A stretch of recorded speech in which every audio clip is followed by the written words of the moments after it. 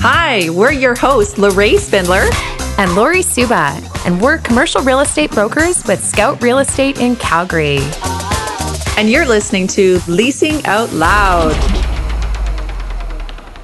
Hi, you're listening to Leasing Out Loud, episode number 60, with your hosts, Lori Suba and Laurae Spindler. Welcome back, everyone.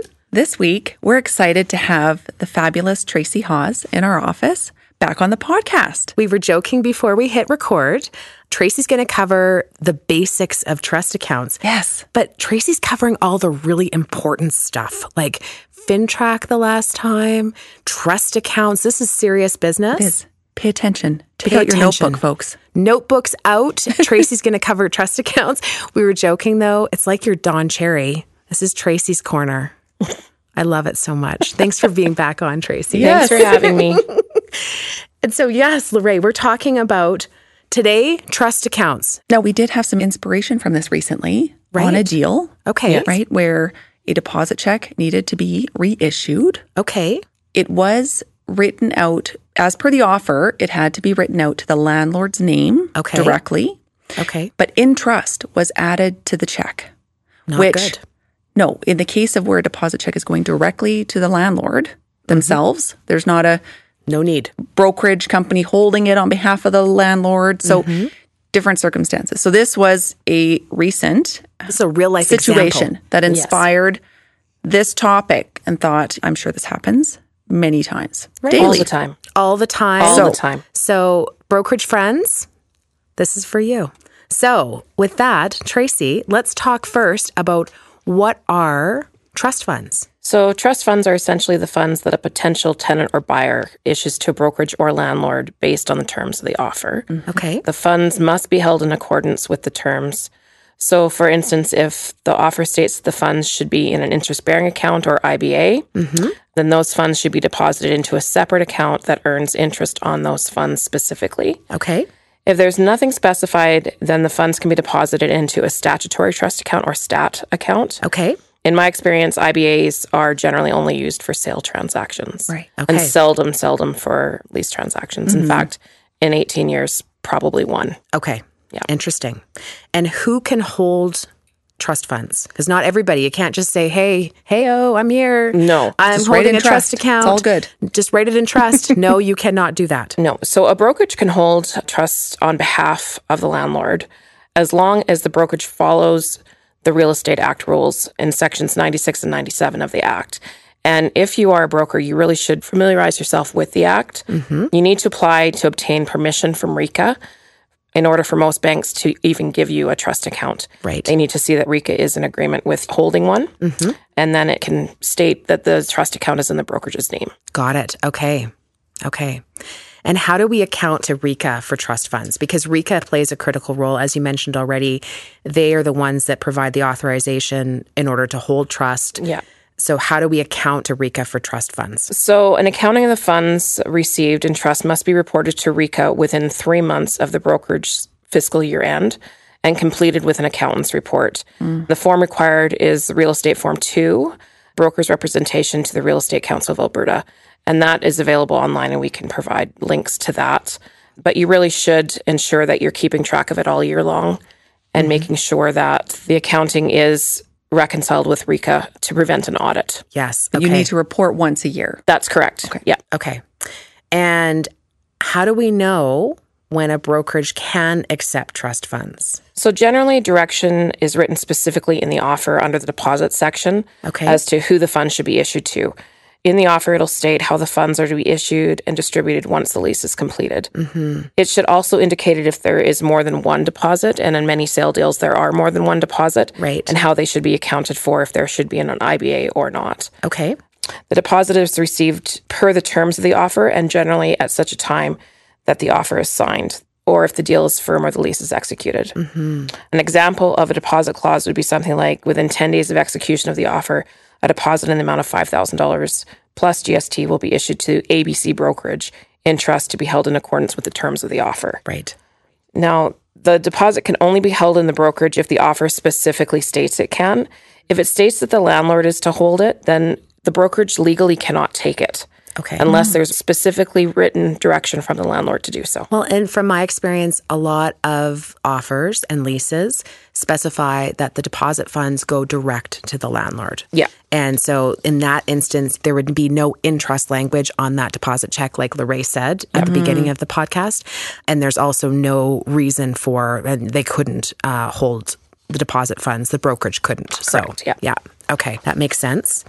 What do you do, Miss Tracy, if a listing agreement states that the brokerage can hold the deposit, but the direction is not that in the offer? I bet you this happens all the time. All the time. All the time. All Okay. the time. Come on, brokers. Come on.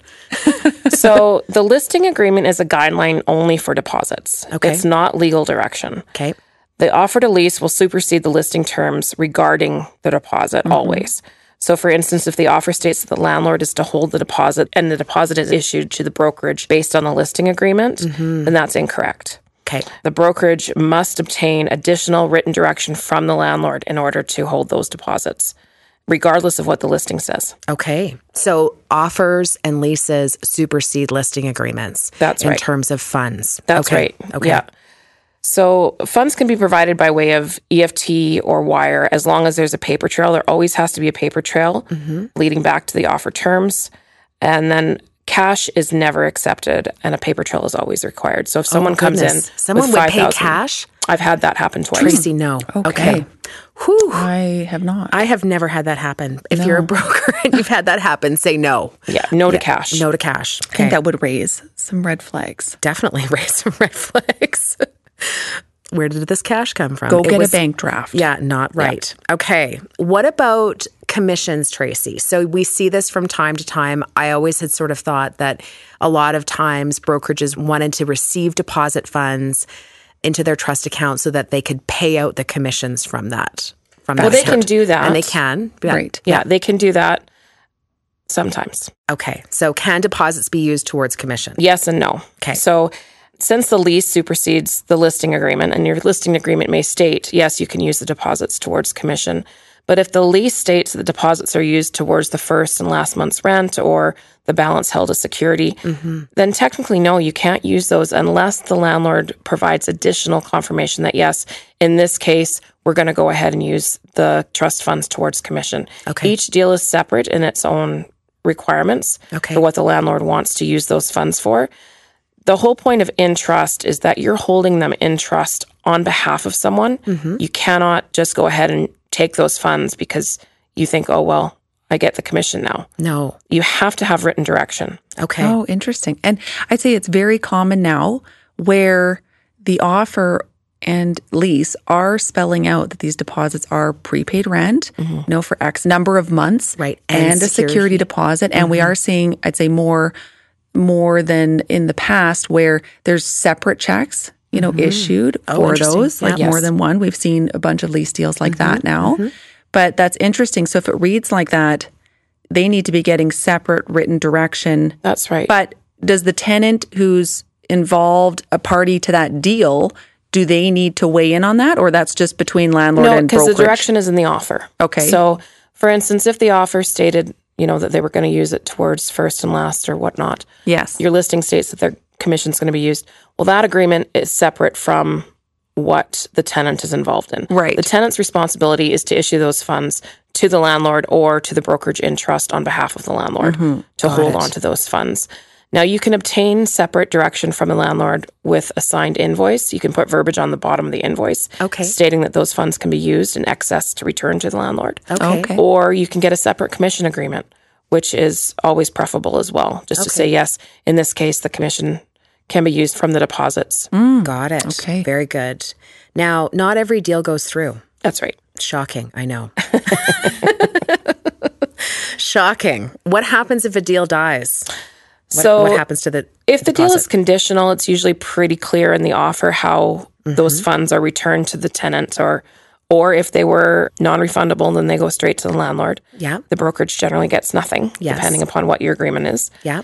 But there's many times where there's no clear direction, especially when the lease goes firm, or if the deal goes firm, or if the lease is executed. Right. If something goes haywire in the deal, those funds have to stay with the brokerage Okay. until direction is provided either by solicitors or written direction by both parties is obtained and clear direction for the return of those deposits is provided. Okay. Interesting. The brokerage legally has to hold those funds until that occurs. And I've had 3 deals in my career that have lasted upwards of 10 years, where we've held the trust for 10 years.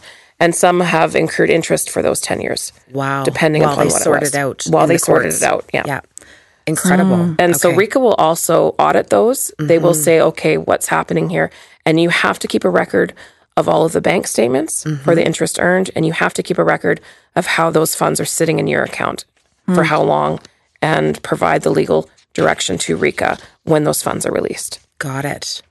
Okay. Do we have some extra tips for our so brokerage friends? If a check is written to the brokerage, then it should be issued to ABC Brokerage in trust. Okay. It always must state in trust so that it's very clear legally that those funds aren't being used for anything other than the transaction itself. Got it. Okay. And then if it's written to the landlord, it never states in trust. Do not put in trust. Yeah. Okay, because this just happened. So that's why it's fresh in our minds. Yes. Don't do it.